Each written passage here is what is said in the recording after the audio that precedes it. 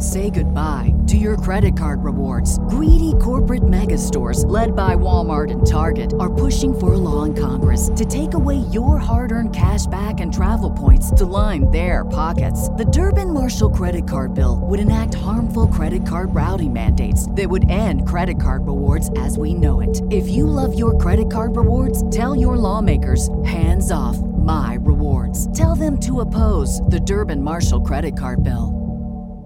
My Family Thinks I'm Crazy, a podcast where I, your host, try to give you some tips on how you can explain all this weird, wild, crazy conspiracy stuff to the people you love most. Because that's what I've been trying to do for the past 10 years with no success. I've been telling everybody that our government is shady, but every time I do, my family thinks I'm crazy. The hollow earth, UFOs, aliens invading, fluoride in the water, they spray our skies daily. When I talk about these things, they think I'm crazy. There's no escaping anymore the evil that we're facing. Illuminati mind control, they're sacrificing babies. The end of days, but anyways, my family thinks I'm crazy. What, they don't want to listen to you? No, they don't want to listen. They don't want to hear it. They're just like, oh, here we go, Mark. Off again with your... Mark being Mark again. Yeah. So, that's the thing about podcasts is when you're on the air, and it's like therapy, If I can't talk to my family about this stuff, I'll talk to you, Matt, and all our listeners. You'll just tell your whole podcast. Yeah. So who are we talking about today, Matt? They think that I'm crazy. They really think that I'm crazy. They really think that I'm crazy. My family thinks that I'm crazy.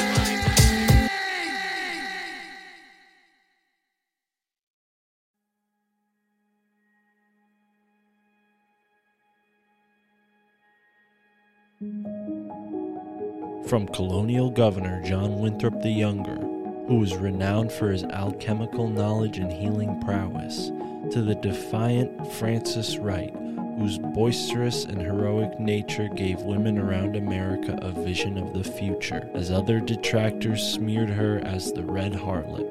While many hold to the conviction that the United States is a Christian nation, it turns out the First Amendment allowed a diverse amount of religious and spiritual characters to flourish throughout the history of this young country. And here to revisit his amazing chronicle, American Metaphysical Religion, assistant to the late Manly P. Hall, author and musician Ronnie Pontiac returns, joining me, Mystic Mark, here on the My Family Thinks I'm Crazy podcast. Thank you for tuning in and enjoy this episode with Ronnie Pontiac.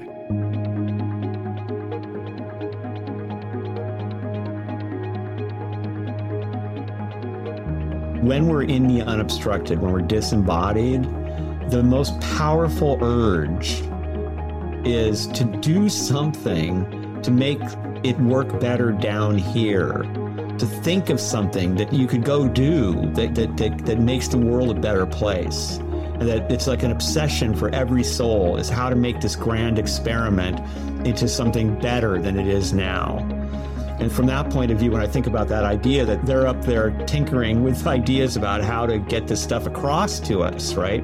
How do we open up their minds? How we help them see the light? It's a very comforting idea that all that support is there. And certainly it's indigenous as well, right? Because that's the ancestors, after all. The ancestors, those who went before us, and they still want us to be doing well, and they want to help in any way that they can.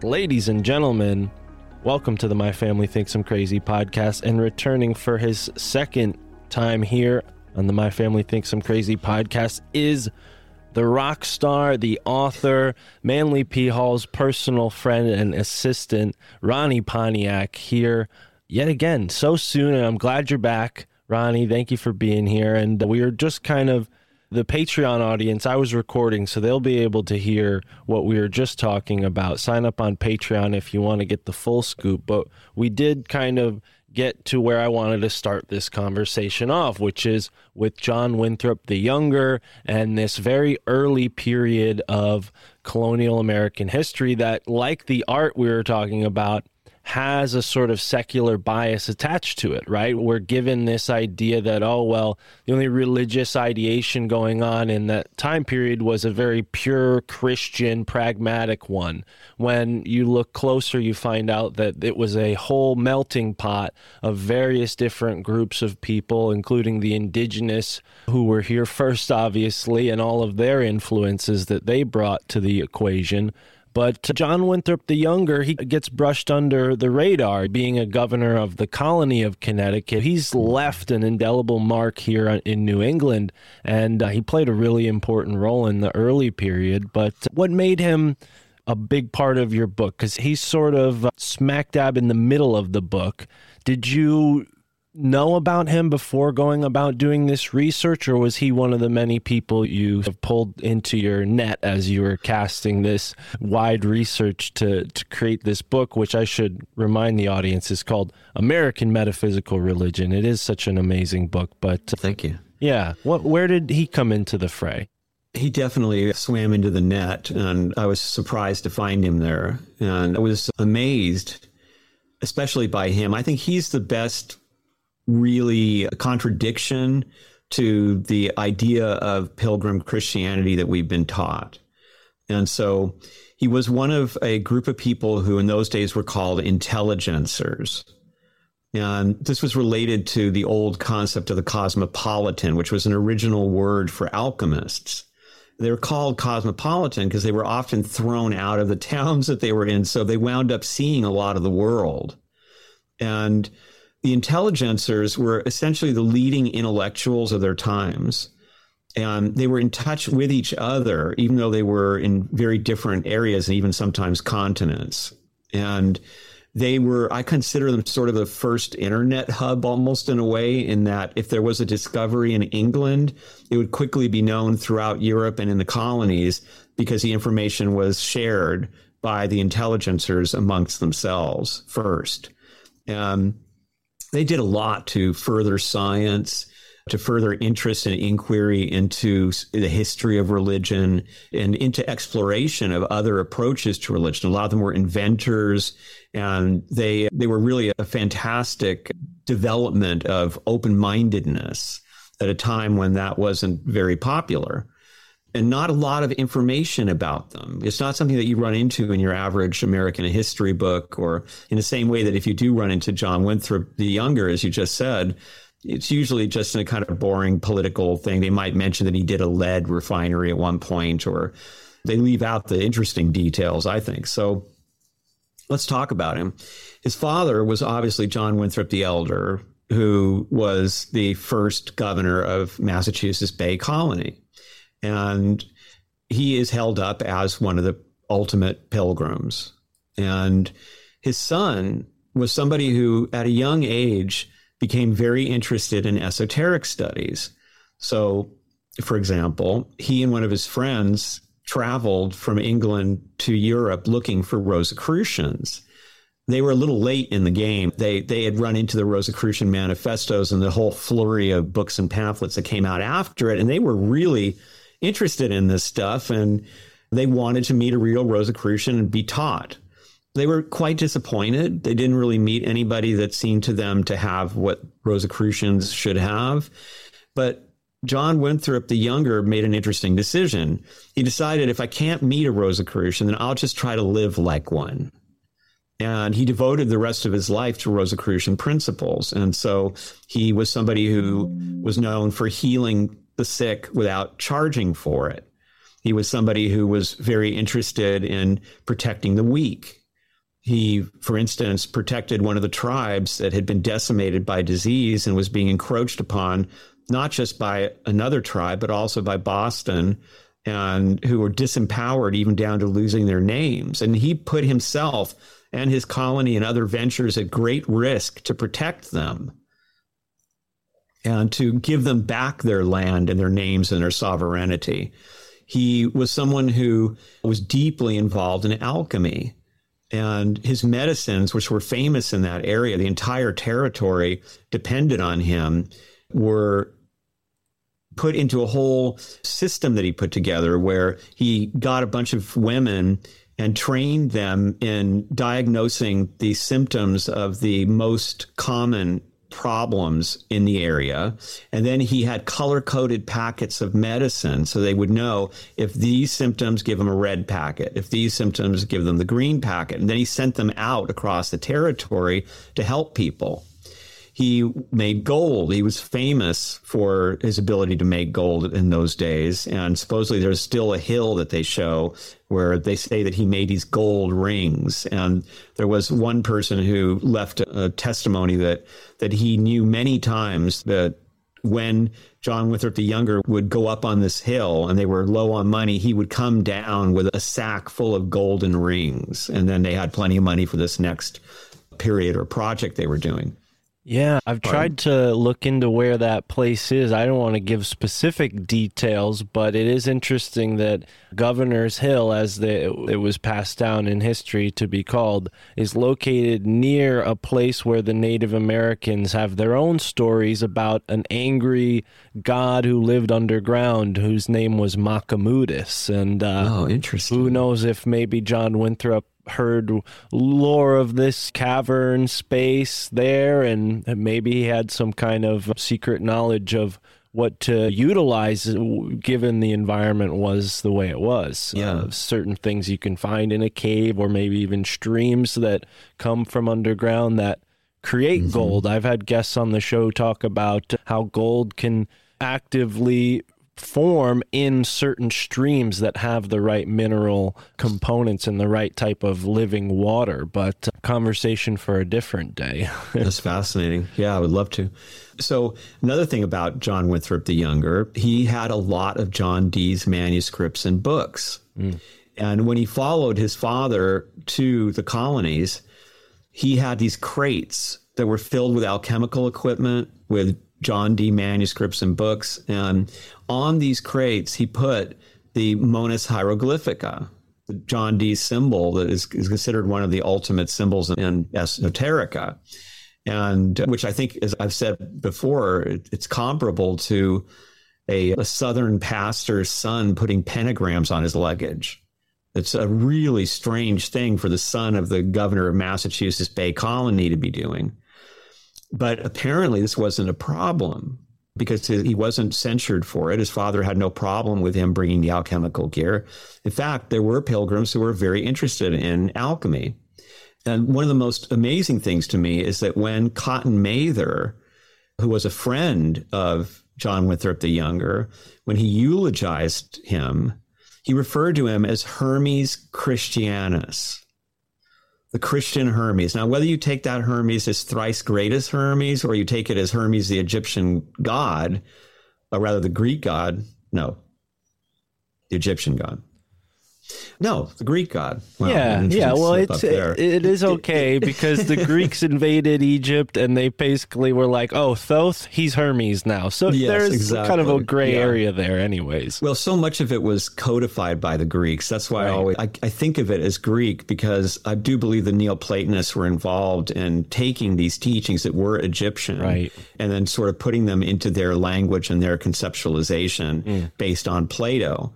So, yeah, I always find it confusing which one we're talking about. But either way, we're talking about a very pagan symbol of wisdom. Right. And for Cotton Mather to refer to John Winthrop the Younger as Hermes Christianus, the Christian Hermes, is something that you would never expect a Puritan to do. Well, and so do you think that was more due to classism than maybe their personal religious ideas? Because we have an example of another pagan, maybe more outwardly so, Thomas Morton, who we spoke about last time, and his maypole and giving Native Americans guns probably was what got everybody upset the most. But in that respect, you have kind of two ends of the spectrum here. A guy who's the governor's son, who's given free rein to kind of do whatever they want because it's in the name of science. And those science was considered a sort of genius given to you from God, right? So it wasn't even, there was no separation the way we have it today. Meanwhile, Morton, I think, was kicked around and pushed out of where he originally settled because of his beliefs. Yes, that is correct. Yeah. And also, I mean, John Winthrop the Younger left the colony because he felt suppressed and he felt like he couldn't really do what he wanted to do there. So there were some kinds of pressure to conform going on in Boston, to be sure. Right. And I do think there may be some class aspects to it, but I would also argue that even amongst those who didn't enjoy that privilege, they were exploring these matters in different ways. They might be interested in what slaves brought over, enslaved people brought over from the Caribbean might be believing or doing. And they were interested in what religions that came over from Germany, like the Pietists, and what they were making out of Paracelsus. And so people in America were running into these ideas in both high and low places. Right. And I think it was affecting everybody in a sense, maybe not equally, because obviously with the kinds of privilege that John Winthrop the Younger had, he could pursue alchemy. He could have relationships with intelligencers all over the world. He could build a factory for lead and extraction of lead. And so this gave him more power to express these beliefs and to try to live them out than one would have normally in Puritan society. I think but there's always been this strain in Christianity, right? Even among the Catholics. I mean, it's always astonishing to me to find, for instance, there were Rosicrucian Catholics. There are persistent rumors that the first Rosicrucians showed up in California with the missions, and so early with the Spanish missions. And around Monterey, supposedly something Rosicrucian was established. And I don't know if that's true, by the way. The evidence is very slim. The way that you would find in the Catholic Church, Jesuits who were very interested in Kabbalah and Rosicrucianism, and even in ceremonial magic and Agrippa and all of that. You could find examples of priests that were deeply into these materials and sometimes very well educated about it. And even within the limited degree they were allowed, admirers of some of it. And of course, in the Protestant world, we have a lot of interface with the Rosicrucians growing out of that whole scene with the debacle at the Palatinate that started the 30 Years' War when Frederick took the throne of Bohemia and created this disaster. But while that was happening, all kinds of esotericists thought, wow, we may be able to have an esoterically inclined emperor. We already had one, but this one's young, and he is somebody who wants to change the world. He wants to free the world from the Pope and from the Habsburgs, from the Holy Roman Empire. So maybe if he gets elected, we'll have somebody defend us from the Catholics. And so all this interest was always there in Christianity. And America in particular is a stud in Christian hybrids, right? So many of them are mentioned in the book, where I've argued that, and much better than myself, Catherine Albanese has argued very persuasively, I think, especially in her new book about the pursuit of happiness, that in America, Christianity was completely transformed. In fact, religion in itself was transformed, because most of the monotheistic patriarchal religions have a fairly harsh view of the world and have the attitude that happiness isn't as important as suffering to a degree, and that it's very important to live in a certain way here so that we don't suffer in eternity. And having fun here often leads to suffering in eternity. Yeah. Not in America. I mean, the story was so changed that it became prosperity gospel in one sense. And now God wants you to be happy. God wants you to be rich. If you're not, then you're out of sync with your spirituality. That is the opposite of what Jesus taught about rich people can't even get into heaven. Yeah. I think that this strain has been running through Christianity, especially through American Christianity, all along. Look at an invention like the Aquarian Gospel of Jesus the Christ, which was hugely influential in the New Age, and is still an important book. And the story behind that book is a guy that was a member of the Silver Legion, which was a fascist organization in America that was very interested in the occult and was involved with trying to support Hitler's goals. And one of the leaders wanted to become president. And so he had been a member, they called them the silver shirts because they used to wear these kind of silvery looking shirts that were kind of Nazi tailored. And he went off and he started this whole other thing, and a lot of talking about white in this, white light and white was purity and white clothing. But they were awfully concerned with white. And he comes up with this Aquarian Gospel. Now, where did he get it from? Very likely he stole all of it from Nicholas Notovich, who had published a book claiming that he had seen a manuscript in a monastery in India, I believe, that was about somebody named Ishu that he thought was Jesus. And it was somebody that came from the Palestine area and was studying with the Tibetans and with the Hindu gurus. They were very impressed by him. They considered him to be somebody of high attainment, and they taught him quite a bit, and they also learned from him. Well, the book was dismissed as just probably fantasy. There's almost no question that the author of Levi, the author of the Aquarian Gospel, that he just took the ideas from this book, which were the missing years of Jesus, had to do with him traveling in Egypt and then in the East and learning and teaching. And ironically, years later, an article came out from a scholar in India who found the manuscript. So apparently Notovich was not making this up. But the Aquarian Gospel of Jesus the Christ was published in a way to make it look like a Bible gospel in the columns and with biblical kind of language. And it was a big hit. And a lot of people thought it was the best way of knowing Jesus, in a sense. It started a fairly large movement. And it's just one example of the way that the whole Jesus mythology and the religion of Christianity have been so changed in America. Yeah, it is fascinating. I mean, from my perspective, growing up here in New England, we have a lot of, I guess you could say, imported Catholicism through the various different groups of European immigrants.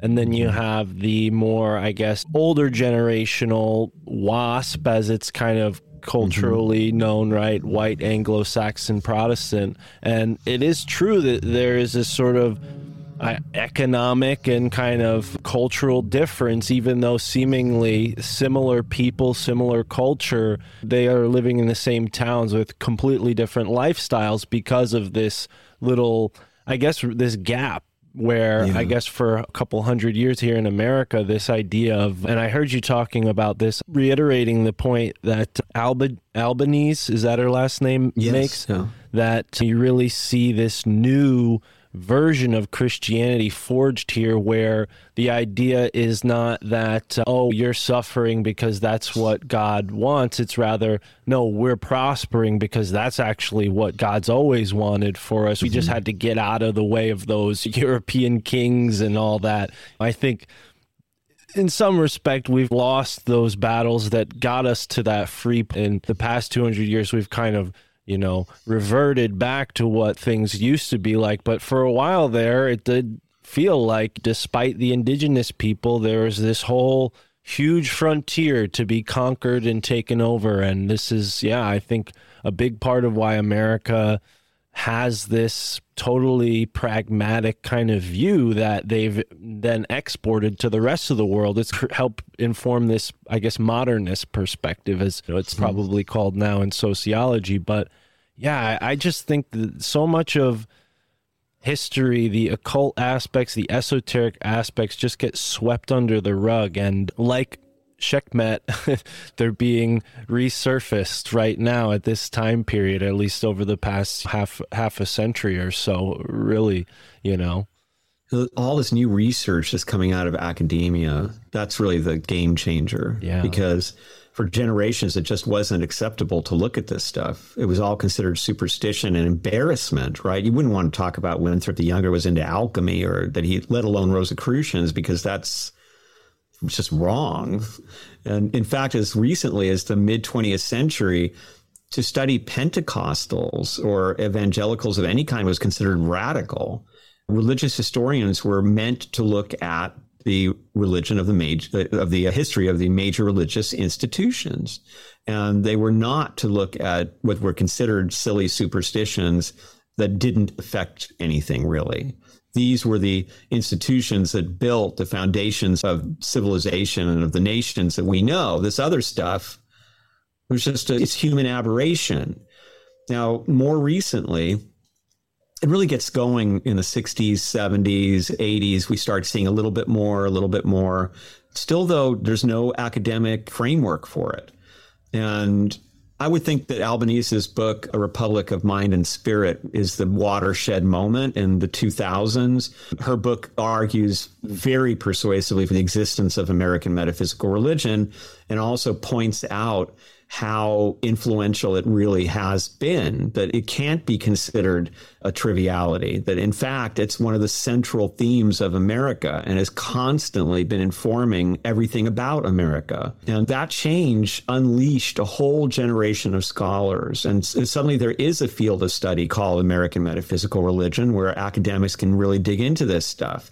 So all these new books and articles that have been published have completely changed the view. That's kind of what is behind my book, because as I encountered all of this, just as an enthusiast, I was so excited by all these revelations, and I wanted to share them with people like myself who probably would never hear about all these studies because they exist in the dusty corridors of academia, and the books are ridiculously expensive. And so that has changed everything. And it's also applicable to other things like Rosicrucianism or Orphic studies, there's been similar revolutions in all these places where the amount of work has exponentially increased.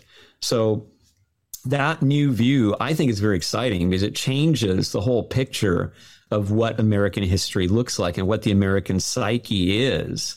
Right. And to me, actually, American metaphysical religion, when people talk about Americans, it is more like what we think of as America than the various Christian denominations that are here. And I have argued in some cases that some Christian denominations now resemble American metaphysical religion more than they resemble Christianity. And so that uncovering the side of America that we didn't know about, it's such an exciting thing. It's that most of us think of ourselves as on the fringe. We're out here on our own with the books that we've dug up, and we know a few people like ourselves who have these interests, and it's every time there's a new age, right? It's like, okay, so now we find, wow, look, we discovered this, but there have been many new ages in America, and it's always been a stream that has been influential and important in America. And we are actually mainstream America in a weird way. And it's just a complete turnaround. And also going back to what you said about the change in America between what it was like when it started, in the chapter on Frances Wright, I really try to look at that because that's fascinating too, because this woman, she was born in Scotland, brilliant young woman. She inherited money from her family. People died and she was off on her own. She had freedom that most women of her time didn't have, because she had the combination of inherited money and a lack of relatives to prevent her from doing things. So she relates that when she was a kid, she heard about America in her, I think it was her grandfather's library, and she fell in love with it. The whole concept of it, the revolution, the Bill of Rights, the Constitution. She, as a little kid, she just went, this is it. This is it. And she talked about how she frantically went through her grandfather's atlases, afraid America wouldn't be there anymore, that it was an experiment that had failed. And the great relief she felt when on a more modern atlas, she saw it was still there. And when she had the money and the freedom, she and her sister just came over to America. And they traveled all around in the backwoods, everywhere, just two women traveling around on their own through America to experience this place. And she was astonished because at that time, this would be around the time that the founding fathers like Jefferson were still around, but they were very old. And it was sort of in the after flush of the winning of the American Revolution. And even on the boat, she says, coming to America, the sailors had copies of the Constitution in their pockets, like little books, and they talked about it all the time. And she could get really deep with them about the American project. And she couldn't believe it. She was like, even the sailors are intellectuals who are passionately into America. When she went out into the farmlands and the beginnings of what would become ranch country, she found the same thing. She found generous people. Nobody threatened her. Nobody attacked her. They were safe.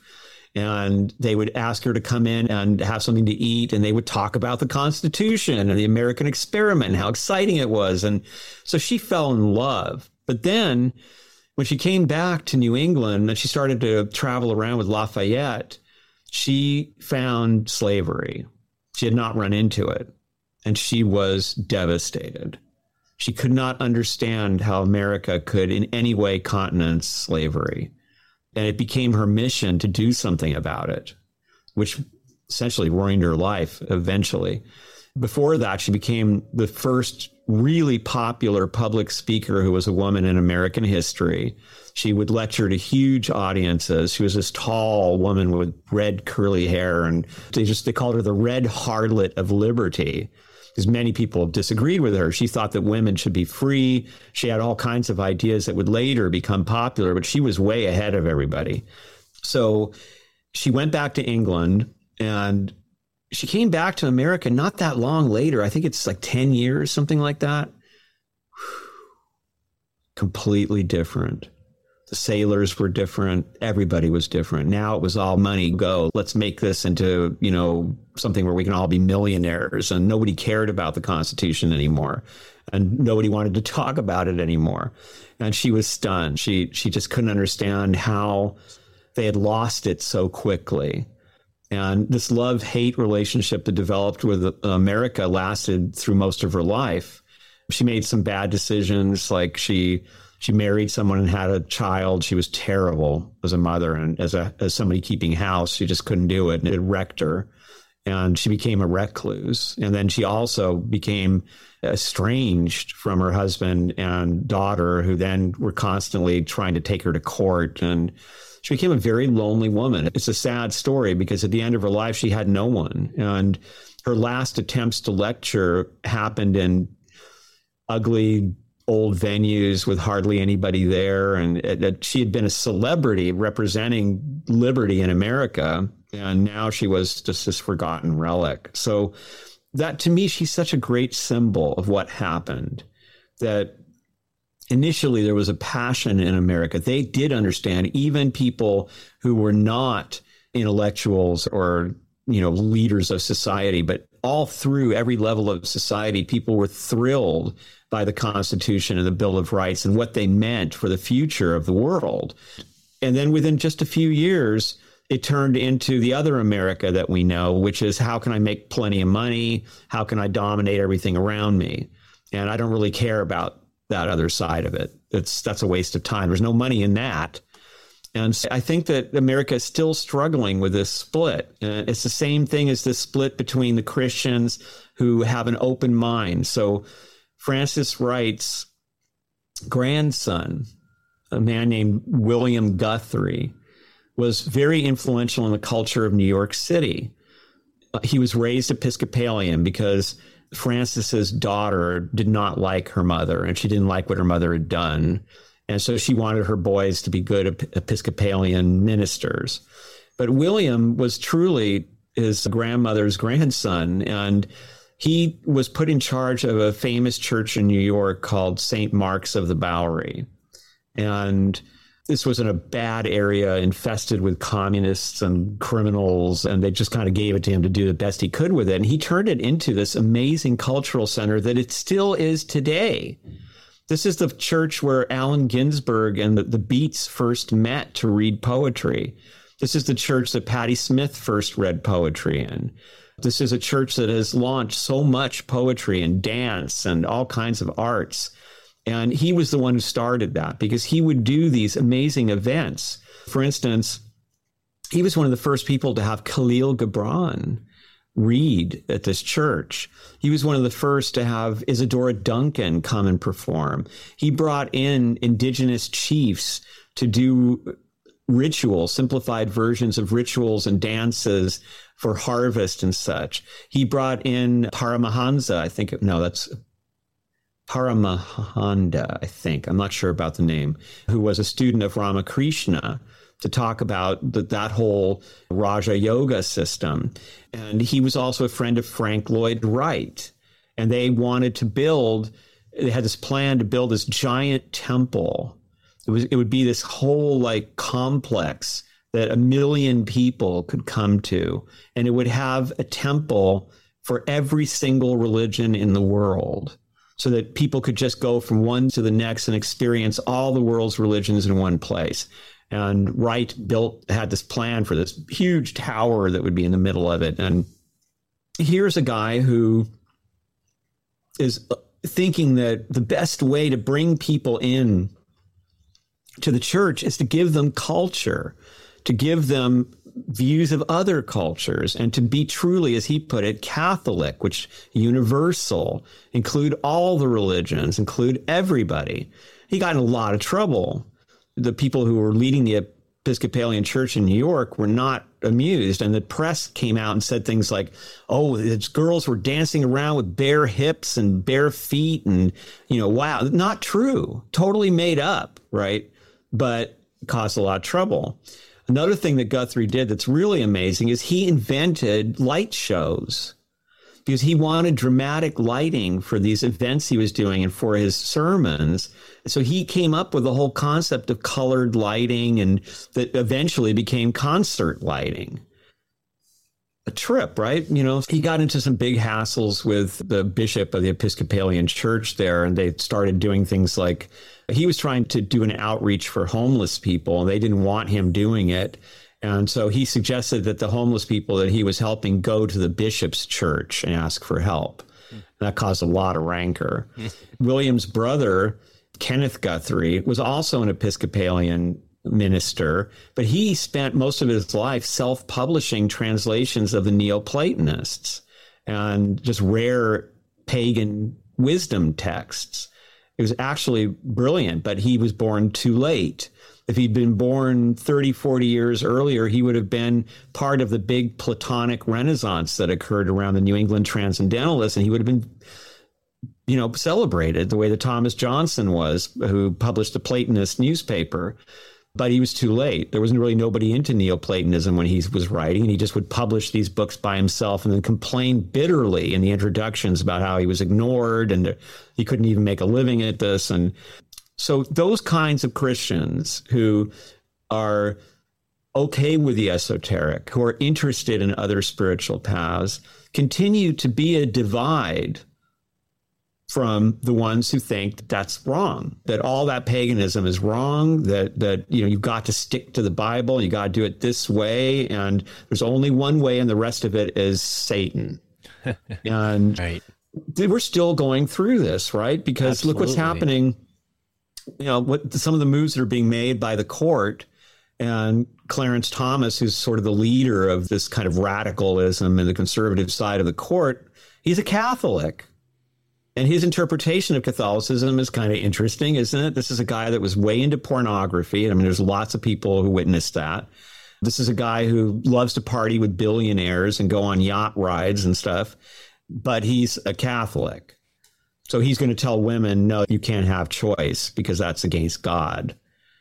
It's the same shadow. It's the same thing that's been going on in America all along, where you would have like esoteric explosions and then suddenly in response, evangelical upsurges and people fleeing from one to the other and then back again. It reminds me of The Simpsons when it's the end of the world and everybody runs from the bar into the church and from the church into the bar.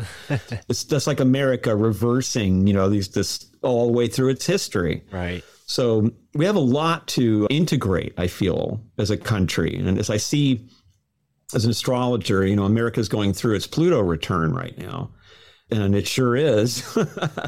A lot of shadows are very visible for all of us. And there's a lot of power struggle going on and a lot of fear about what happens to the country. Can it survive?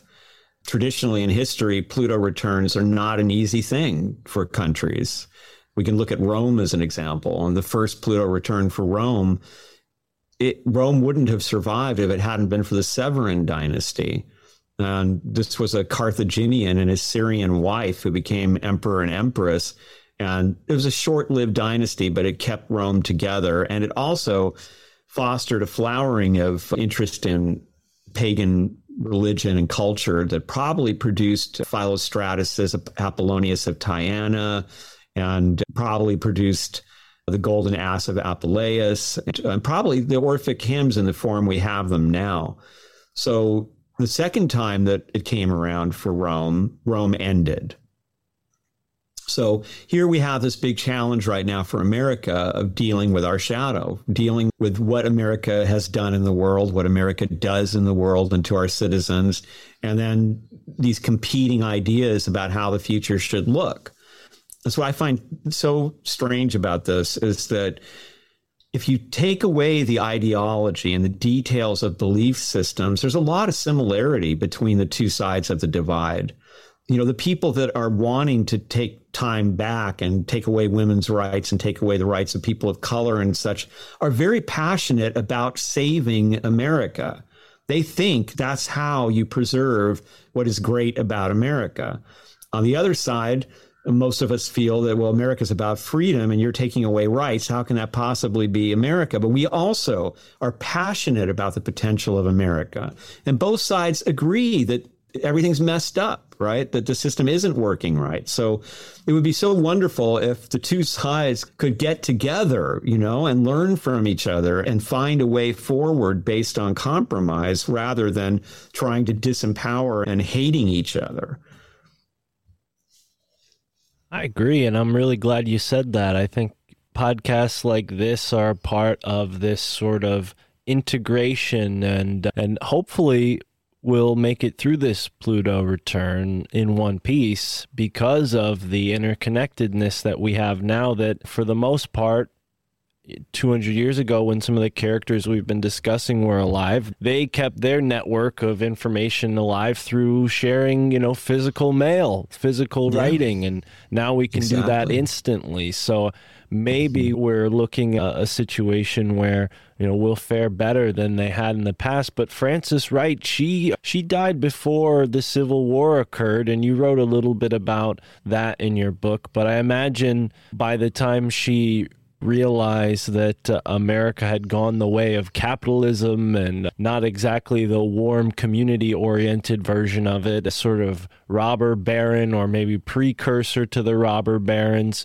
In my research, I found that Yale had actually been the first to distill what we know now as petroleum out of what they then called rock oil. And this certainly was an alchemical feat and certainly changed the whole world. I mean, we can't imagine what the world would look like without automobiles and, you know, planes and all these things that gasoline and petroleum made possible.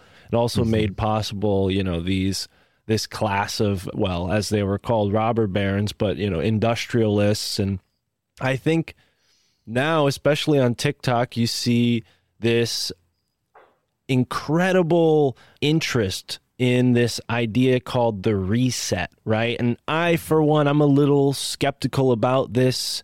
I think it's an interesting concept. I don't know if I 100% buy into it, but it definitely feels like part of what has left us in this kind of divided state is a lack of continuity to our roots. Because if people understood the characters like Frances Wright and even John Winthrop the Younger and all the others in between, Mr. Guthrie, who you mentioned at, is it St. Mark's at the Bowery? That's down in New York City, right? Yeah, I got to go down there and check that out. That sounds fascinating. But these are the folks that are sort of like the unsung heroes of America.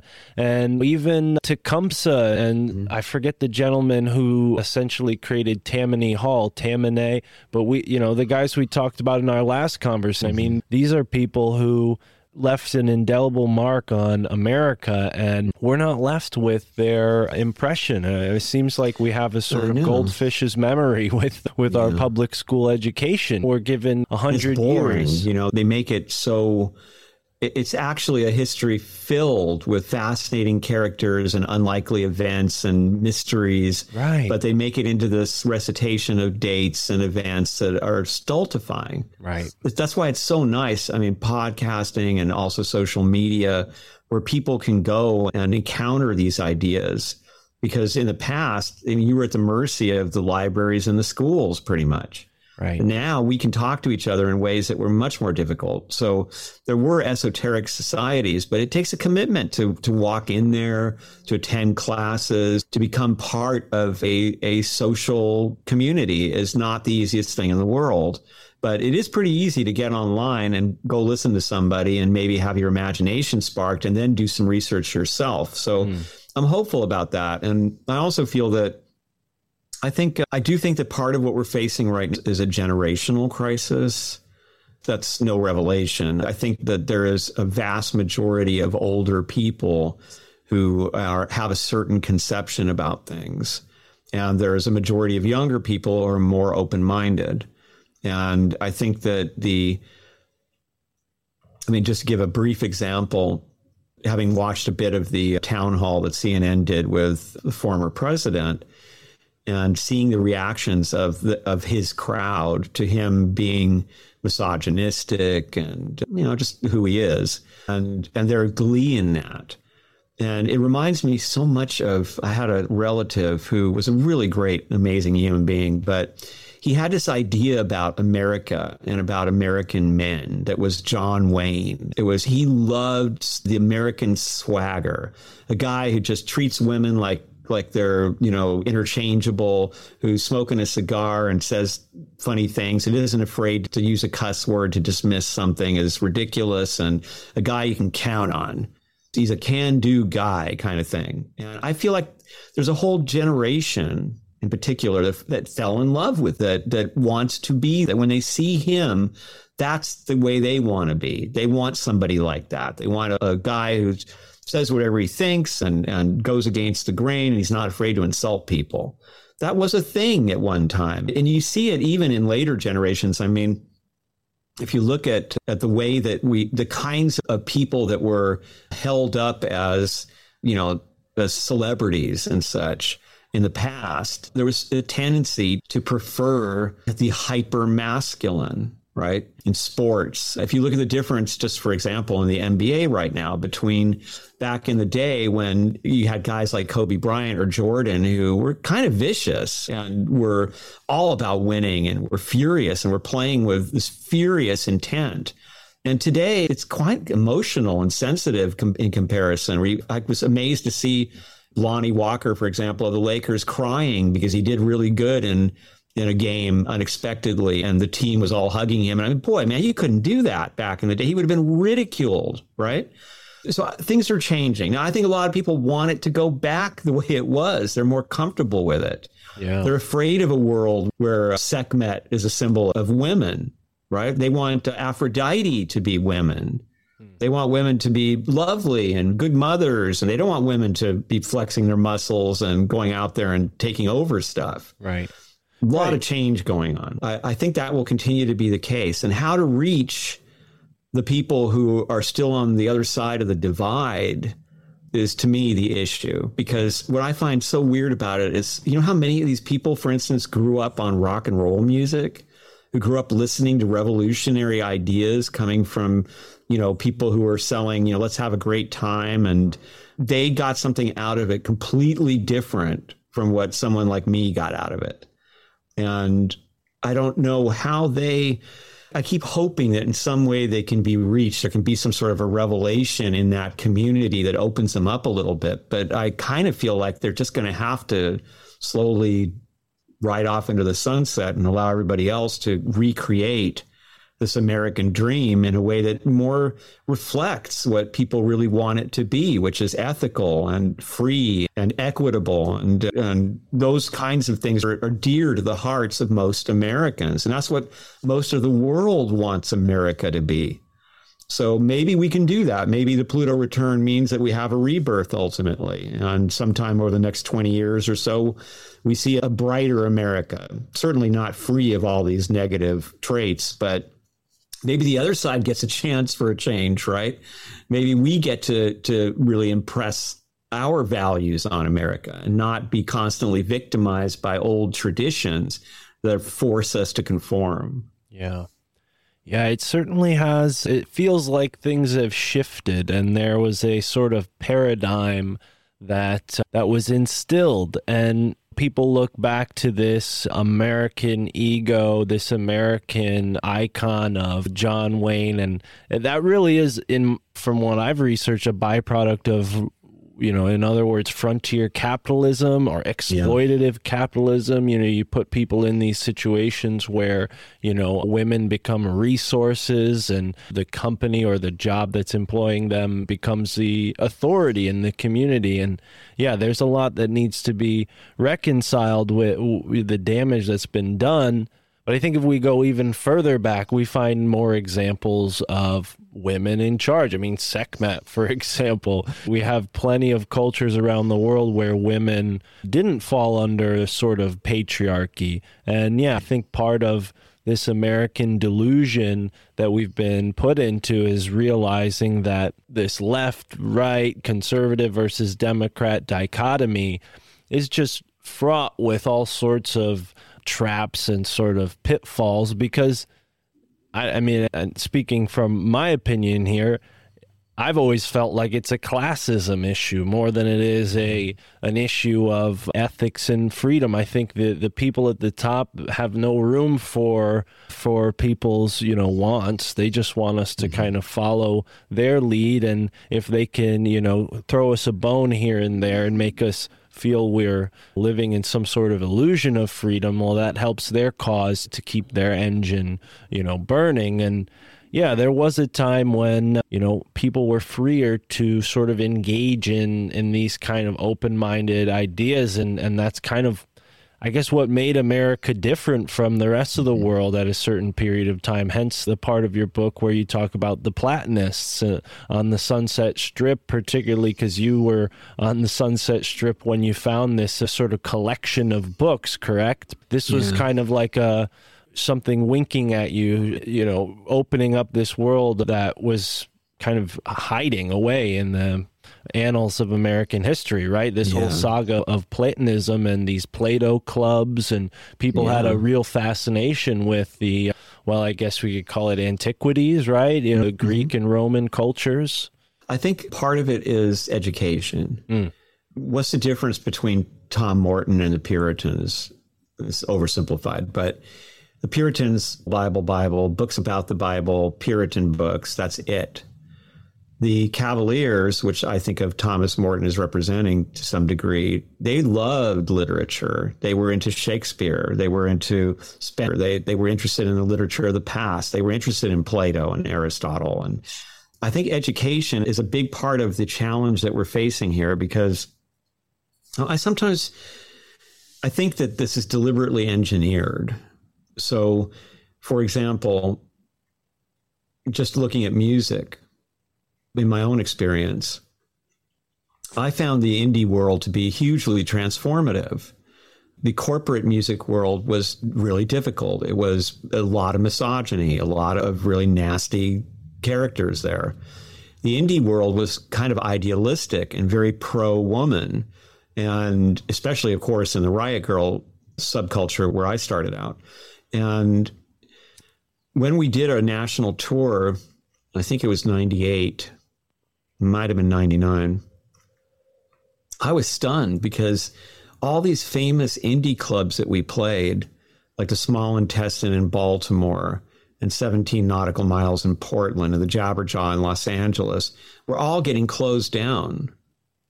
And this was partially because the kids were getting more violent, and we're doing a lot of like smashing windows around the clubs and that kind of thing. But it was also because there was a concerted effort, I believe, on the conservative side to use things like parking laws and fire marshals and city councils to shut down the indie world. And they did it. And so where there had been once, I mean, we set up our entire tour through our fans and our fellow bands, and we slept on living room floors, and it was an incredible experience. And and everybody was so supportive. People would drive hours and hours to see your band, and it was just really a fun thing. And most of them were so intelligent. They were making zines and selling them at the shows, and there's lots of intellectual discussion going on and love of books, and it was a great scene to be in. I mean, that riot girl scene in LA, in East LA, was amazing because you'd like, a band would come up and they would play, and then everybody would sit down and read.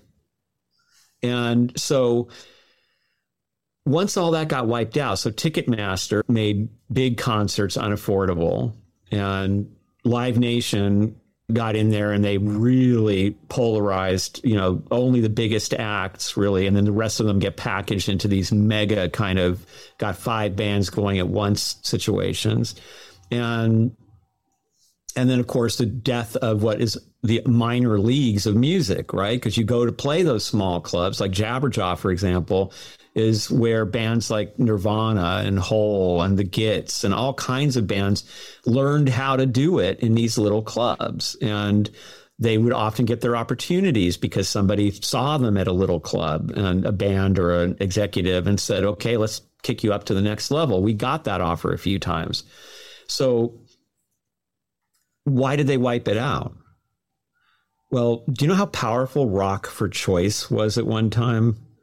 It's hard to believe how big a deal it was, how many voters they registered, how many minds they changed, how much they raised the feeling among women that they had rights and that they should fight for them. That's all gone. And I sometimes wonder when I see kids who, the incels who freak out and they start shooting people. I mean, I often think that's me. If I had found a gun in high school, I probably would have done something like that because of how I experienced high school. I couldn't find one. I did find a guitar. Right. I found a band, and suddenly people were afraid of me because I was this crazy musician. It was great. For the first time in my life, I could swagger, Right. And I saw so many people like that, kids that just came from devastating backgrounds and reinvented themselves in music and became joyful, powerful people. You really can't do it now. I mean, you've got to do it through YouTube, which it means I've got to sell myself. I've got to be up there and be a brand. I got to think about how to do that.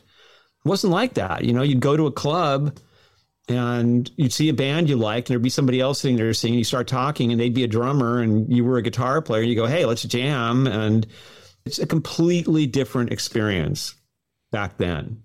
Right. So I think that this has been also done in our schools. I think that the schools have been just, all the creativity is sapped out of them, all the interesting, nothing can be too controversial. And even the way they are now, we're still seeing in some states like Florida that it's not good enough, that they're still banning books and trying to make it more and more conservative.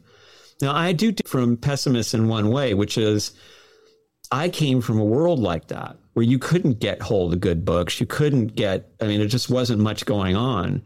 If they succeed and they recreate the 1950s, they're just setting up the same rebellion that happened in the wake of the 1950s. The same thing will happen. So it's the ultimate in useless, I think, strategizing to think that you can turn back the clock like that and that it won't have the same influence ultimately, which is the explosion of the human spirit in a burst of creativity.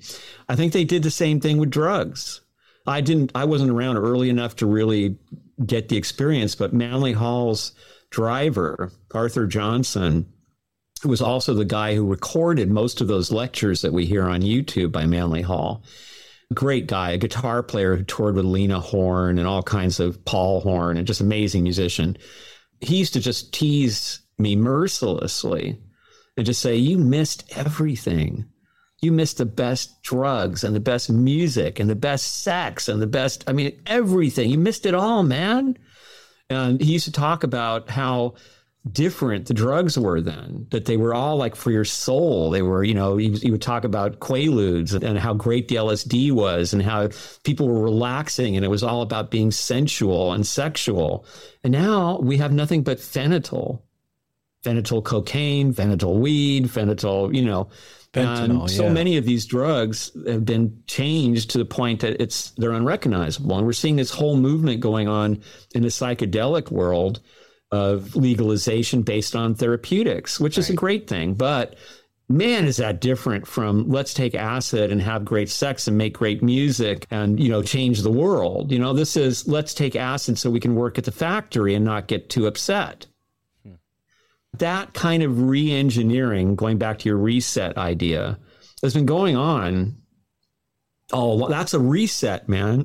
Yeah. That's a big reset. Right. And so now, as far as the reset that people talk about now, are there people out there that are probably trying to push an agenda like that? Hell yes. I'm sure there are. There's all kinds of people out there pushing all kinds of agendas. Is it some sort of, a massive reptilian Illuminati plan to destroy humanity? And I'm not so sure about that. I mean, it's human nature. I think I'm with Swedenborg, who said that there are no demons. There's just evil people. He thought the demons were disincarnate human beings who died evil. They stayed evil. He also believed, for example, that God never puts anyone in hell. People go into hell because they want to, because it's where they feel comfortable. They don't like heaven. If you're somebody who thrives on anger and competition and hatred, you're not going to want to be around heaven. You're going to want to be in hell where there's a lot of that stuff. So I think that it's so easy. There's so much paranoia going on out there. In that lecture about Sekhmet, I talked about egregores, right, and the development of that concept. And I don't want to dismiss anything. I think that egregores have useful ideas there about resisting charismatic leadership in groups and valuing independence, and all kinds of good ideas are invested in that belief system. But if you're going to tell people that when they think strongly or speak strongly, especially in groups, that they're creating these entities that have no ethics, that will then manipulate everybody and that are only wanting to empower themselves. I mean, man, we don't need that paranoia. We have a lot of stuff to work on in the world right in front of us right now. And I feel the same way about the reset as I do about that. Like, there may be truth in it, but what good does it do me? I have to take my corner of the world and my decision making and create the universal reformation there. And that brings us to John Winthrop the Younger, right? Because that's what he did. He saw the Rosicrucian ideal, and he was one of the rare readers to get it, to go, well, I need to do this in my corner of the world. It's not about finding the Rosicrucians and then being a Rosicrucian. It's about, how do I live these ideas where I am? And he was a blessing. I mean, this is a guy who's dispensing medicines to people that are effective, famously effective. This is a guy who's protecting the weak tribes, and he's protecting people who have other belief systems who are being attacked by Boston because they're nonconformist, and he's living those ideals. And so I see it as each of us has to, as we best can, to bring into our own lives and therefore to the lives of people around us that we interact with, these ideas, this hope, these feelings of wonder about the world. And this ultimately relates to, really going way off subject, to something I don't know if I spoke with you about last time. I like to use this example from The Secret of the Golden Flower, which is a Taoist alchemical text from China. And it's basically, the idea is this, that when we incarnate into a body, our soul metaphorically splits. And what that means is it's not really split. We have a soul. But the part of our soul that is involved in keeping the body going, paying attention to all the millions of processes that are going on, all the little lives, the universe almost that makes up a human body, and the world that our brains open up to us, where we're out here, we need to survive, we need companionship, we have goals, we have all that stuff. So we're immersed in materiality, right? We're immersed in keeping everything going and trying to do the best we can. And according to The Secret of the Golden Flower, the lower soul becomes so entangled in this that it grows to hate and fear life, right? It's claustrophobic. The soul is free. I remember I had a near-death experience once, and I mean, all I can say is I just felt like I could breathe for the first time in my life. Like, you know, like there was nothing cloying, there was no weight, it was just pure consciousness, and it was such a great liberation. I felt like the world I was leaving was like a little flat, two-dimensional gray thing. You know, I couldn't believe that it kept my attention the way it had. And so when you are living in the lower soul, you grow to hate life. You become morbid. You love death. You're filled with hate and anger. And ultimately, you fear the world. You fear other people. You feel that that everything out here, the other, is strong and permanent, and you're so weak, and you're just running into things that take away parts of you, and eventually you'll be gone. And, you know, how horrible. And people live that way. They make political decisions that way. They have whole careers that way. They live in this place of suffering and fear and hate. And they really want to get free of the body. The lower soul wants to get free of the body. So in a way, it's deeply suicidal. It takes on bad habits. It does stupid things. It loves war. It wants to get out. But the higher soul is still there. And when you can access the higher soul, you love life. You look around you and you go, wow, what is this? I mean, I know what it is, but I'm not even sure what it is. It's some amazing experience, right? And these people and the animals and the beautiful flowers and the books and all these things that are around us that are wonders. I get to enjoy them. Are you kidding? I get to actually co-create this world while I'm here. And all of us are journeying together. Even my enemies are this close to me. We're all in this space-time together, or whatever it is. And what a privilege it is to be here. What a marvelous experience it is. And now the world is frail.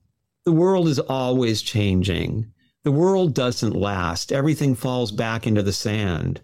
My consciousness, it's here. It will be here. And so I prize all of this now. I cherish it because it's this beautiful dream, or whatever you want to compare it to.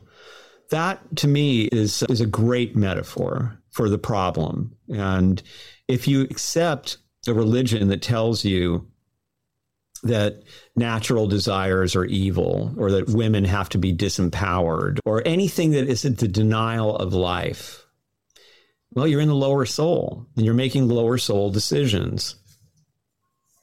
All of us need to get to the higher soul. And the funny thing is, it doesn't take a whole lot of people who accomplish this to make big changes in culture. That's one of the things that I really saw in this book was, he mentioned the Platonist. He talked about a handful of people, the New England Transcendentalists, a handful of people, the intelligencers, handful of people. It's not a whole lot of people, but the intelligencers, the New England Transcendentalists, the Platonists in America, they had what I'm describing, the love of life, the enthusiasm. Emerson's famous saying, why should we have the religions of those who came before us? Why can't we have a direct experience of the divine? And that is so radical, right? I mean, that was considered just blasphemy when he wrote it. He was hated. But the next generation, so many people were inspired by him and just lived according to his vision almost. And a lot of Platonism came out from under the wing of Transcendentalism in America. So suddenly you had these Plato clubs where you had women who were school teachers, or you had all sorts of local people getting into these clubs where they were reading Plato. They were celebrating Plato's birthday. They were having big discussions about what Plato meant in the symposium. And every time that happened in American history, something good happens. And going back to my pal Art Johnson, he said, among the things I missed, he said, not only could I walk down to Sunset Boulevard and see Jimi Hendrix or Jim Morrison or, on any given night, but I could sit on a bench on Sunset Boulevard and there'd be a couple of hippies there talking about Nietzsche at like a doctorate level. He said, it seemed like everybody was talking about stuff like that. Well, it reminds me of what Francis Wright said about America. when she first came here, that everybody was talking about the Constitution, the Bill of Rights. That's the kind of excitement that we need in the world. And I think podcasters do have, they're like the modern intelligencers, right? They do have the ability to do this, to turn people on to these ideas and to open up their world and to give them like a new vision of life.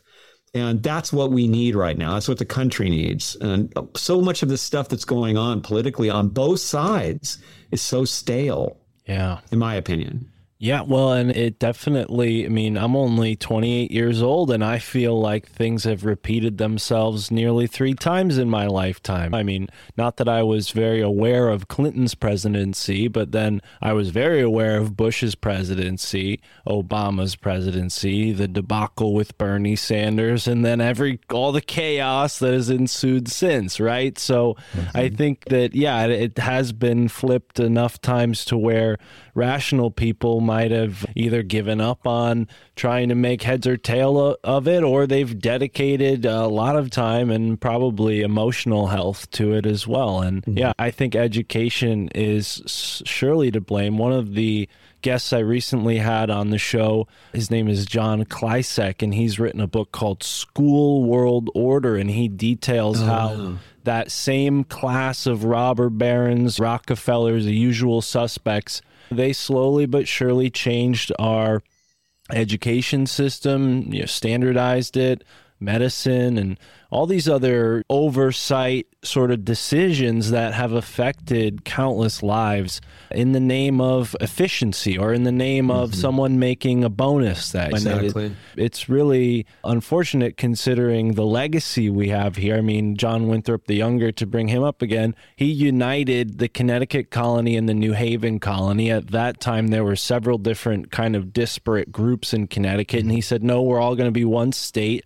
And that document that he created, it informed the United States Constitution. It was actually one of the reasons why England never kind of took over New England, because in the Connecticut colony, we hid that charter in an oak tree. Unfortunately, was struck by lightning 100 years ago. Maybe that was an omen that somebody should have followed up on. But yeah, that charter oak was, essentially connected to John Winthrop the Younger, this alchemist, this member of the Royal Society who had a vision of America being free. He even, he was tasked with cataloging the resources here in New England, and he purposefully spent more time on things like hummingbirds and flowers when the guys back in England, they were hoping for him to tell them about, hardwoods and minerals, because that's what they wanted to exploit here, furs and so on and so forth. Yeah. He had a mind for what America could be even back then, and I think without him, we may be in some sort of, Ministry of England still, right? Yeah, there are plenty of reasons for folks to value their education and go back and look even, 100 years. One of the things that I brought up earlier, the reset, maybe I should have clarified, because that is a term that's sort of loaded, and there's people who talk about the technocratic reset, and then there's another sort of lesser known, I guess, alternative idea that history itself has been reset with the advent of the World's Fairs. And there's some truth to that. When you look at these World Fairs, what did they do? They implemented this idea, this racist idea, that some groups of people were more evolved than others, and you can tell by their skull, and they would... Right, it's true. Yeah, it was really horrible to hear what they did. They'd have like Native Americans in cages dressed in like primitive clothing saying, okay, here's the evolution of man right before your eyes. And it was just a sort of racist imagination. And there are countless examples of it. But one thing that, considering what you've looked into and just how people were in the 1800s, because I think people really don't recognize how sophisticated people were back then. And one of the troubling things that I've noticed in this community is they'll go and they'll look at old buildings and they'll say, look at how amazing and elegant and sophisticated this is. We can't do this today, so there's no way somebody could have done this 100 years ago. This must be some ancient Atlantean or ancient Tartarian or some kind of civilization that was here that was wiped out. And maybe there's some truth to that, but I think it's the more reasonable explanation is people were just more sophisticated 100 years ago, and they had access to this type of stuff, and they valued the ancient world and tried to recreate it here on this open template that was America. Very much so. You have, for example, was it Oklahoma? I'm not sure of the state, but there was a state that had a statue, a golden statue of Ceres, the Greek goddess of grain and of really of fertility. Is that Nebraska? Yeah, Nebraska. I think that's correct. I think I've seen that statue. So the idea was, and this was very common, to celebrate by using Greek or Roman imagery. So we're celebrating that we had a really great agricultural year. We have all this extra tax income. So we're going to put up a golden statue of Ceres on the Capitol Dome to show how prosperous we are. And no one thought anything of it. It wasn't anti-Christian or something. But within the last few years, there was an effort made by Christian politicians to have it removed because it's a pagan idol. And so this is this back and forth that we see that really on one level is education. On another level, it's whether one is living in fear. So like so many Brits from the past, many Americans in the 19th century and even in the early 20th were fans of Roman and Greek mythology. They found it inspiring. They wanted those kind of symbols around them. They saw those as civilizations that were precursors to our own, that they appreciated. Now we have, but that's the devil. Right? A group of people who feel, no, there's no room for that. And so all those people teaching metaphysics on TikTok, they're deluded by demons and they're very dangerous. Right. That's a bad way to be involved in your community, to go looking for, everything that's not me is evil. And that is a part of the American shadow that I think really needs attention and needs to be. I mean, this is a country that was established for freedom of religion. And we have it in sort of a clunky way at this point. But as we can see with what's going on politically, we don't have a system that really reflects the will of the majority or the sense of compromise. We have a system in which extremes drive the narrative. So we have extremes on the left that are very triggering to the right, and we have extremes on the right that are very triggering to the left and maybe to the middle too. And then the guess is, will enough people vote and will enough of the middle go our way is really what our politics has come down to. Right. And once you're in that dialogue of, no, you're wrong, your stuff is Satan, and nothing that you can say from there is useful, there's no point for dialogue. And right now we are in this moment. We'll see what happens with the default, right? Where we do have a group of people who are like, yeah, let's default on the national debt, even though it's never happened before, because that's the only way to do good. We have to do this drastic, difficult thing in order to get the results that we want, which is a good thing. And again, there is that old school Christian thinking, right? That, people need to suffer and we're not going to help people. We're going to let them deal with it as best they can. And that's the only way we can do this. And so this reminds me of Thomas Harriot, Thomas Morton, who was so shocked when he was imprisoned by the Pilgrims and it was winter. They were afraid of the wilderness. They couldn't get any food. They were starving. He said, let me go get you food. I'm a hunter. Not a problem. I'll come back, I swear, and he did. He brought them food. I mean, what a guy right there. He could have just left and let them starve. He brought back the food, but he didn't have enough with him for everybody. And so the richest among them took the food and the poor didn't get any. And so Morton said, let me go back. Let me get food for everybody. And they refused to let him. So see, that is in the American psyche, this idea that the poor should be suffering, that this world isn't made in a way where everybody can be happy. But that's going against the pursuit of happiness, which is America's principal obsession, right? Right. It definitely feels very short-sighted, and there's this invasive ego that, for worse and for better, has kind of shaped America. In many ways, we can point to it as this American exceptionalism as what got us here, but it's also a downfall in many ways. And hopefully now that this information age is upon us, we'll be sort of balanced out by the rest of the world in a way that everybody gets some equality. I think that's really, now we're seeing the global poor and the divide between a homeless person here in the States compared to maybe somebody in Mumbai or Indonesia, right? You have people who are living in absolute squalor comparatively. And hey, I mean, I've seen tents in Austin and Los Angeles, not personally, but over video. And yeah, it's getting there too here. So I don't know if we can reconcile that here and today, but at the very least we can kind of learn from the past and hopefully not repeat it. But it does seem that these things work in cycles, because you write about a gentleman named Willie Reichel, who at one point in history, he came to America because it offered him the freedom to express these interests that he had kind of picked up in Germany, but at that time, for whatever reason, it wasn't as popular over there. And he came over here on a sort of psychic tour. Can you get into who Willie Reichel was and what he exactly did? Very interesting guy. He was a magnetic healer, and this was very popular at that time in Europe because of Mesmer. And his book includes some very high up there authority in German government who says this guy is really good. He healed me with this stuff, and gives a detailed reaction to it. And he claimed to be very successful at it, but he was closed down by the medical establishment in Germany. And he also became interested in spiritualist phenomena. But in Germany, spiritualists were just often sent to jail when they were caught doing what they did. So he had heard that spiritualism was alive and well in America. So he took a trip, and he just decided, I'm going to go see what's going on in the world. And he traveled across America.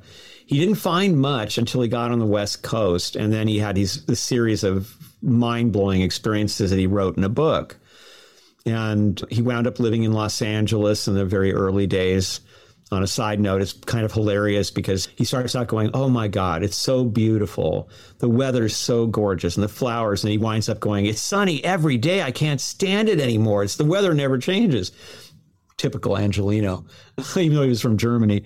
But he had experiences like a fairly illiterate medium in San Francisco who had, at this time, there were a lot of materializations going on. And he had a friend of his materialize in the proper uniform of this German county that he lived in or whatever, and who spoke like with his voice in his accent and knew things that this fellow had known. That's just one of many experiences he had like this. And he had his sister, for example, came in and talked to him about details about the family, but she literally formed in front of him and was standing there in this kind of wispy sort of vision of herself. He had many such experiences. He experienced a medium who teleported himself from downstairs to upstairs. And all this was checked, and there were no trap doors or ladders and he couldn't explain it, but he wanted to report these amazing experiences. And his whole goal in life was to get scientific authorities in Europe to investigate these mediums. He tried to set it up, but he never really did. And then one of the mediums that he got to go there failed and actually committed an act of fraud. And that was devastating. And he actually did notice, he said that how strange it was that so often he would meet a great medium who was doing these inexplicable materializations, but then they would stoop to the most ridiculous acts of fraud. And he felt that it was because they were so insecure that they couldn't count on these materializations, on the actual phenomenon. Sometimes they just didn't happen. And you couldn't do that. It had to happen every single time. So they would invent these ideas of how they could make it seem like it was happening for the times that it wasn't. And Reichel, he just wanted to try to get people studying this and to try to find out what is really happening. How is it possible that a guy who doesn't speak German and who knows nothing about the place I came from. The average German wouldn't know the right uniform and all that. And here it is. I mean, it's all there right in front of me. And how could that possibly be? There's another guy, Wyman, who was a specialist in Chinese language. He wrote this really little slim book, so he didn't have to tell this story at every dinner party he went to. But he was fooled into going to a seance. He didn't want to. He had no interest, but they tricked him into going in New York City. And the reason they did was because they had this medium who was speaking in Chinese, and they wanted a Chinese expert to figure out what's he saying? We don't know. These were very wealthy industrialists, and usually, as is often the case, the wife was kind of driving these activities. And so Wyman reports that he sat down with this medium, another ignorant guy, and, no real education. And the guy starts speaking Chinese. And Wyman, first he's listening and he's saying, I know it's Chinese, but this isn't right. There's something wrong here. And then he suddenly dawns on him that what's being spoken is this incredibly pure Confucian Chinese that there's maybe only 5 people at that time in the world who could understand. And once he understood what it was, he could clearly tell what was being said. And he began to communicate with a spirit, and the spirit claimed to be Confucius. So he said, so I asked him some questions about the Confucian writing that has never been solved by scholars. And the guy solved it.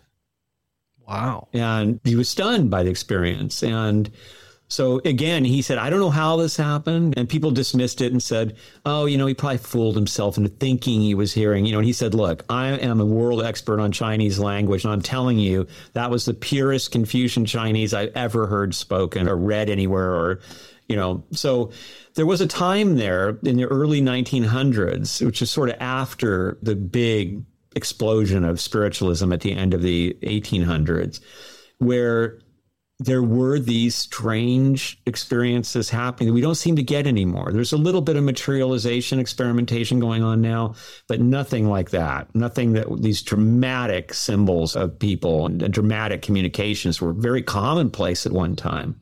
Yeah. And so now one thing I find interesting about this is that that when you look at it from the point of view of what the spirits are saying about it, right?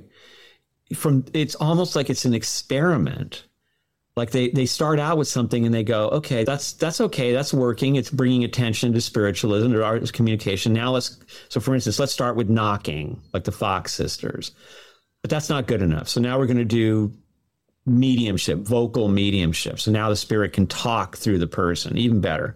Now we're going to really prove this stuff. We're going to have tables moving around and spirits in the right clothing talking about details of life. Well, okay, that just created a massive criminal underground, right, because there was so much money in it that in truth, the mafia even got involved and set up all this fake like psychic stuff because it was so easy. Let's say you go to a psychic and he's my friend, he's part of my community, and he calls me and says, hey, this guy Mark's going to come by. I recommended you. Here's everything you need to know about him. I got a whole file for you. And they were doing that stuff. So according to the spirits, they backed off again, right? And then the next thing they did was in the 20s, 30s, 40s, there was suddenly this rush of books, anonymous books, right? Just the information. No miracles, no, shocking revelations, just a spirit talking about what the afterlife is like and meant to help people who had horrible losses during World War I. And the ultimate culmination of that is the Unobstructed Universe books by Stuart Edward White and his wife, Betty, which are amazing books and are zero like any spiritualism that came before. Nothing about past lives or health readings or any of the Casey style stuff. This was an experiment in teaching a medium to actually be able to enter what they called unobstructed world or the afterlife while still in the body. And then these dramatic communications that occurred after she left her body. And they were so dramatic that Carl Jung, actually, in a letter to one of his friends, pointed out that he thought that this was an example of the survival of an actual spirit, like that this could really be evidence of life after death.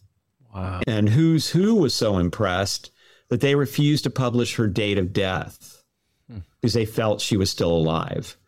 And the whole story is just wonderful. And their teaching was so different. It was so wholesome. It was just all about don't be in a rush, don't, avoid all urgency in these studies, and be peaceful and appreciate the simple beauties of life. That's your way to open up spiritually. And Stuart used to say, think about when you're out taking a walk and your puppy's in front of you wagging his tail and that feeling, or think about when you're sitting with someone you love and you're both reading and the fire's on in the fireplace. And he's like, those feelings are where we find our spirituality, where we find our spiritual connection. Yeah. Really great stuff. So that's what happened there. And then I actually knew somebody when I worked with Manly Hall. His name was Ed Monroe. His nickname was the Seer of the Sun Belt.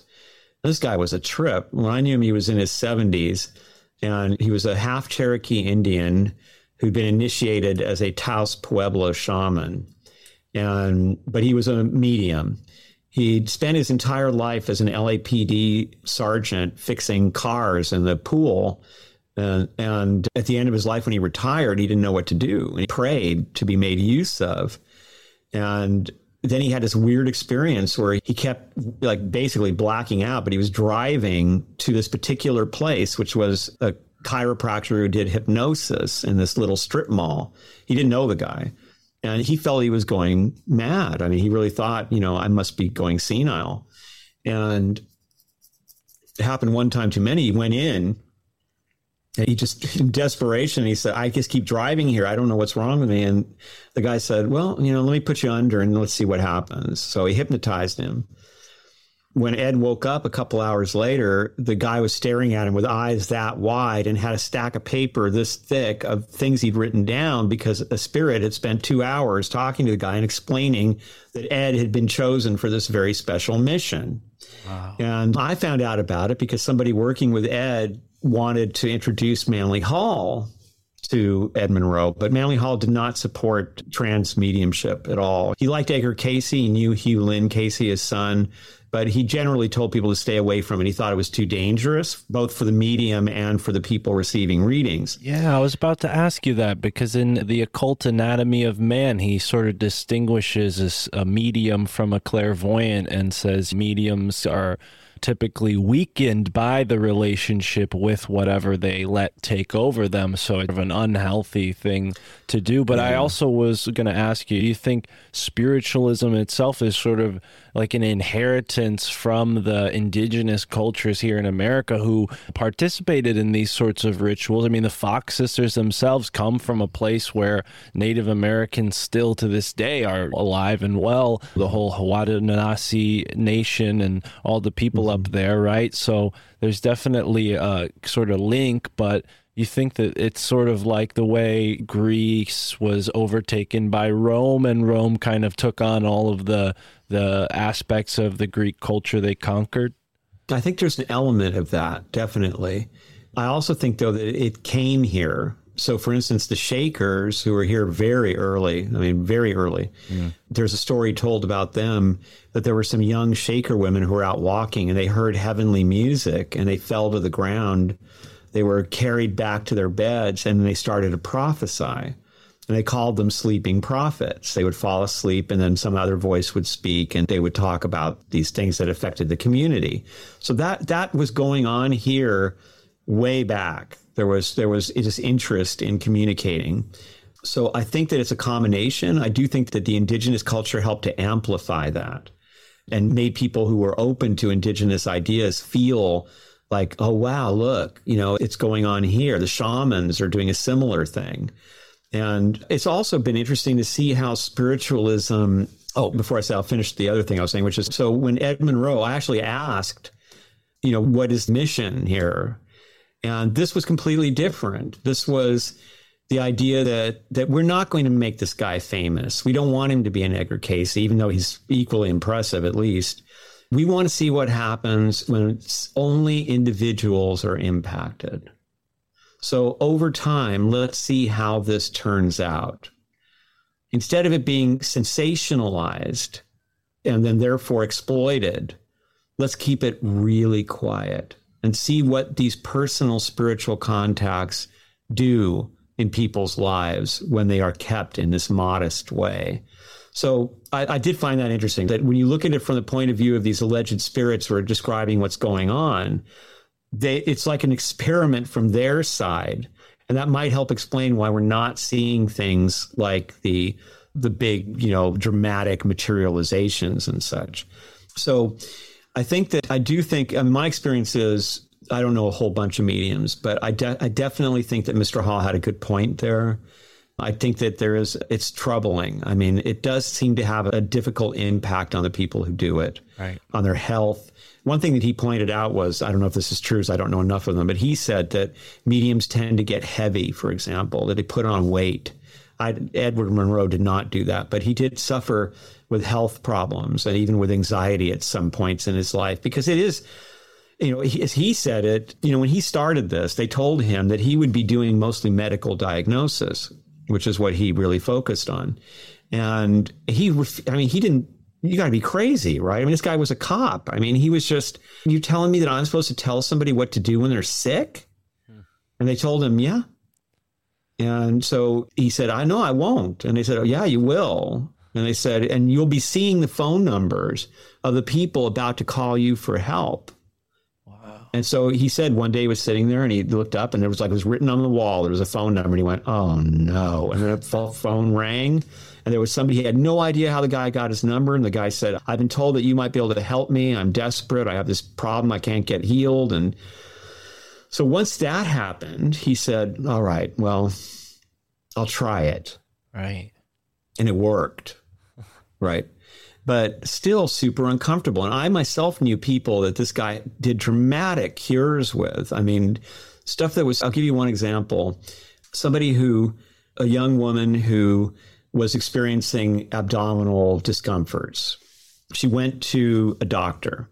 The doctor said, can't really find anything without doing exploratory surgery. I'm thinking it's got to do with the female parts. So we're going to have to go in there and cut you open and see what's happening. Well, she was terrified. But this pain wouldn't go away, so she was afraid of that too. Someone told her to go speak with Ed. And what the spirit told her was, you have a karmically created intense fear of pregnancy because you died in childbirth. And he said, so this is how we're going to cure your condition. One, you're going to find a really reliable form of birth control, and you're going to stick to it religiously. And two, we're going to get you back in touch with your femininity. So I want you to take bubble baths. I want you to do your nails. I mean, silly stuff, right? It wasn't even, he also gave like cures that had to do with food or substances or things like that. But this wasn't even that. This was just take some bubble baths, paint your nails, and get some good birth control, and you'll be fine. She did it. The problem went away and it never came back. And I talked to her years later and it never came back. There were many stories like that. So he could do these cures that seemed to be related to psychological conditions that may or may not have had to do with reincarnation.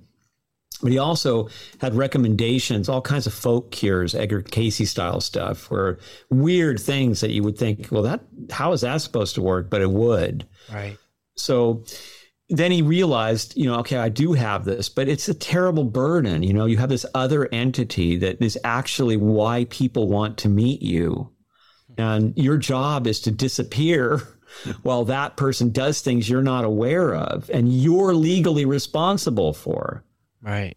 Tough gig, man. Well, and I guess it speaks to, the human condition that is sort of individualistic, and we are all here on our own sort of personal journeys, right? And wow, I mean, to think of, the role that you're playing, it must be a big sacrifice to that, right? And of all the people, a cop for this experiment, right? It seems like, to your point, they're sort of going through, okay, well, they seem skeptical. Let's take one of the most skeptical of them. Exactly.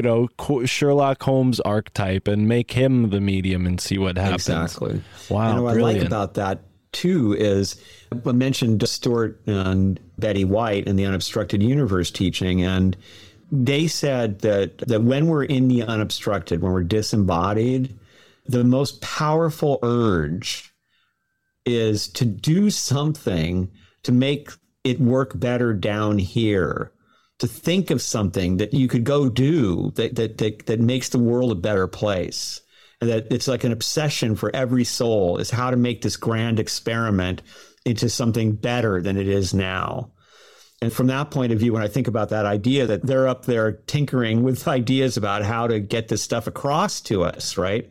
How do we open up their minds? How we help them see the light? It's a very comforting idea that all that support is there. And certainly it's indigenous as well, right? Because that's the ancestors, after all. The ancestors, those who went before us, and they still want us to be doing well, and they want to help in any way that they can. Wow. That's beautiful. Ronnie, I think that's a great place to stop for now, and we'll come back to this conversation again soon, I hope, because like I said at the beginning, we got quite a book here. It'll take me a little bit longer to get all the way through it, and I hope people are already supporting it after our first interview and picking up the book, because it's a must-have if you're a fan of these topics, and especially from the American point of view.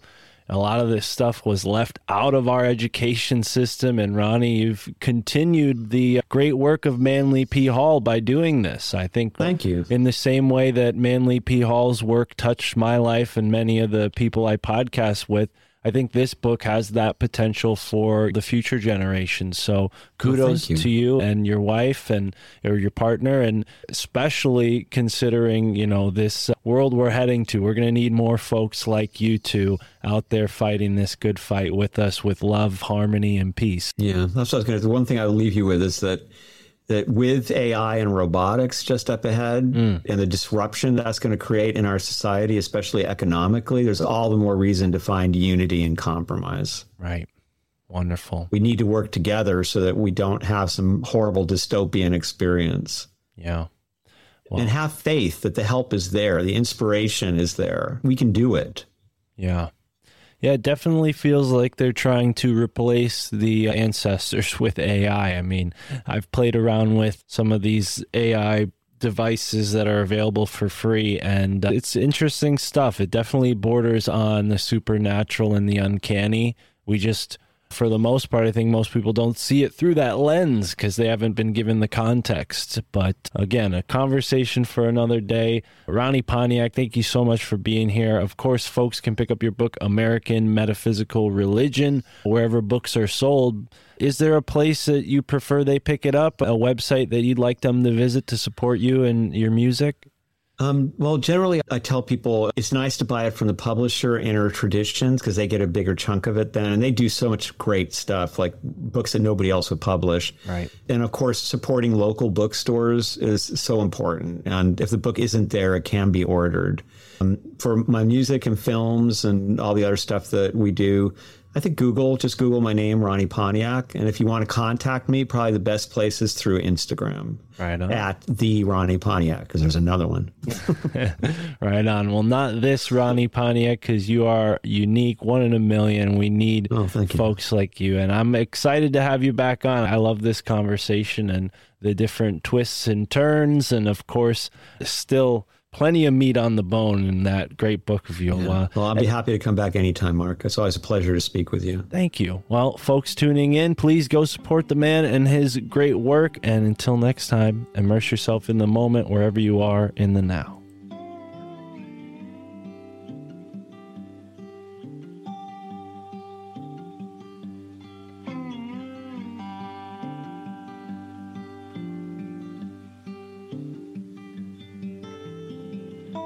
This show is sponsored by The Hit Kit. Go to hitkit.us or The Hit Kit on Instagram and check out the full line of products.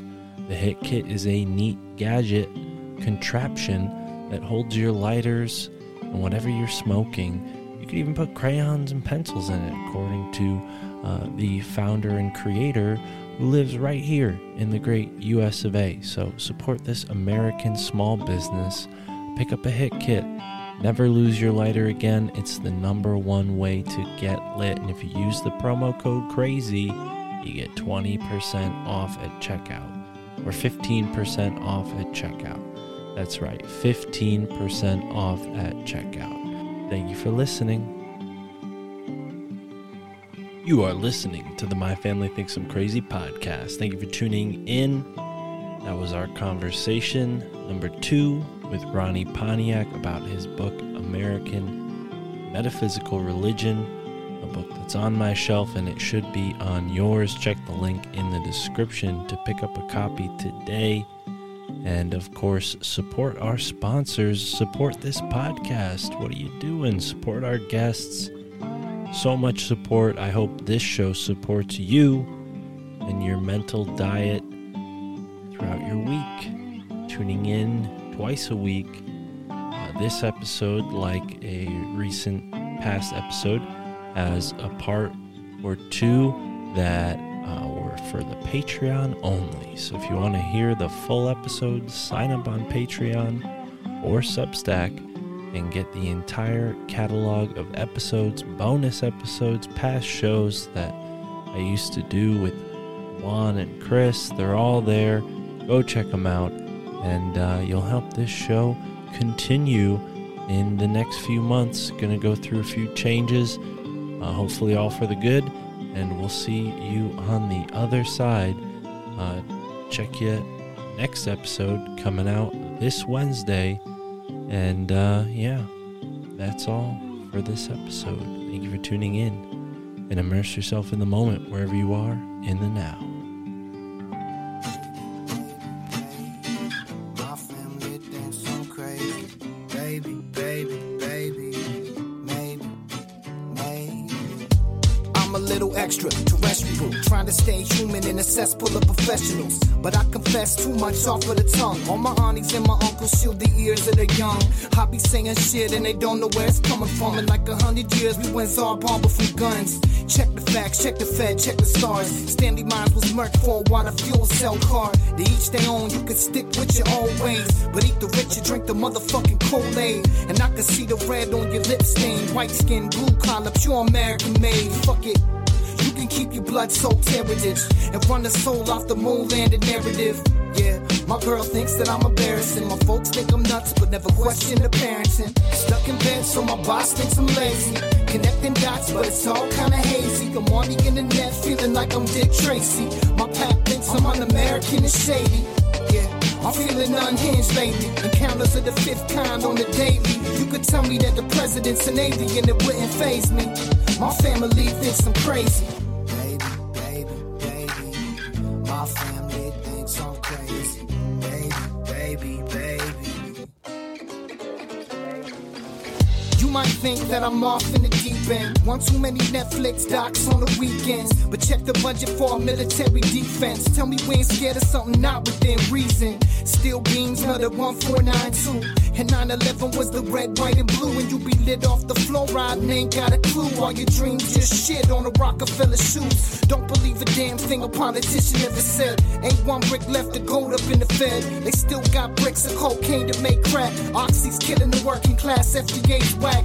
Talking like this, got Ken talking behind backs. Too much to unpack, so they talk smack. And I'm just trying to converse with my clan, but it ain't fan. So I'm here setting up camp. Stuck in bed, so my boss thinks I'm lazy. Connecting dots, but it's all kinda hazy. I'm on the internet, feeling like I'm Dick Tracy. My pack thinks I'm un-American and shady.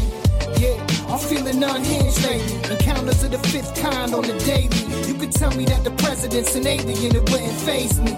My family thinks I'm crazy. Baby, baby, baby. My family thinks I'm crazy. Maybe, maybe, maybe. Just maybe. Stuck in bed, so my boss thinks I'm lazy. Connecting dots, but it's all kinda hazy. I'm on the internet, feeling like I'm Dick Tracy. My pap thinks I'm un-American and shady. I'm feeling unhinged lately. Encounters of the 5th kind on the daily. You could tell me that the president's an alien, it wouldn't faze me. My family thinks I'm crazy. Yeah, I think one thing I've learned is you can't rule anything out. So, maybe I am.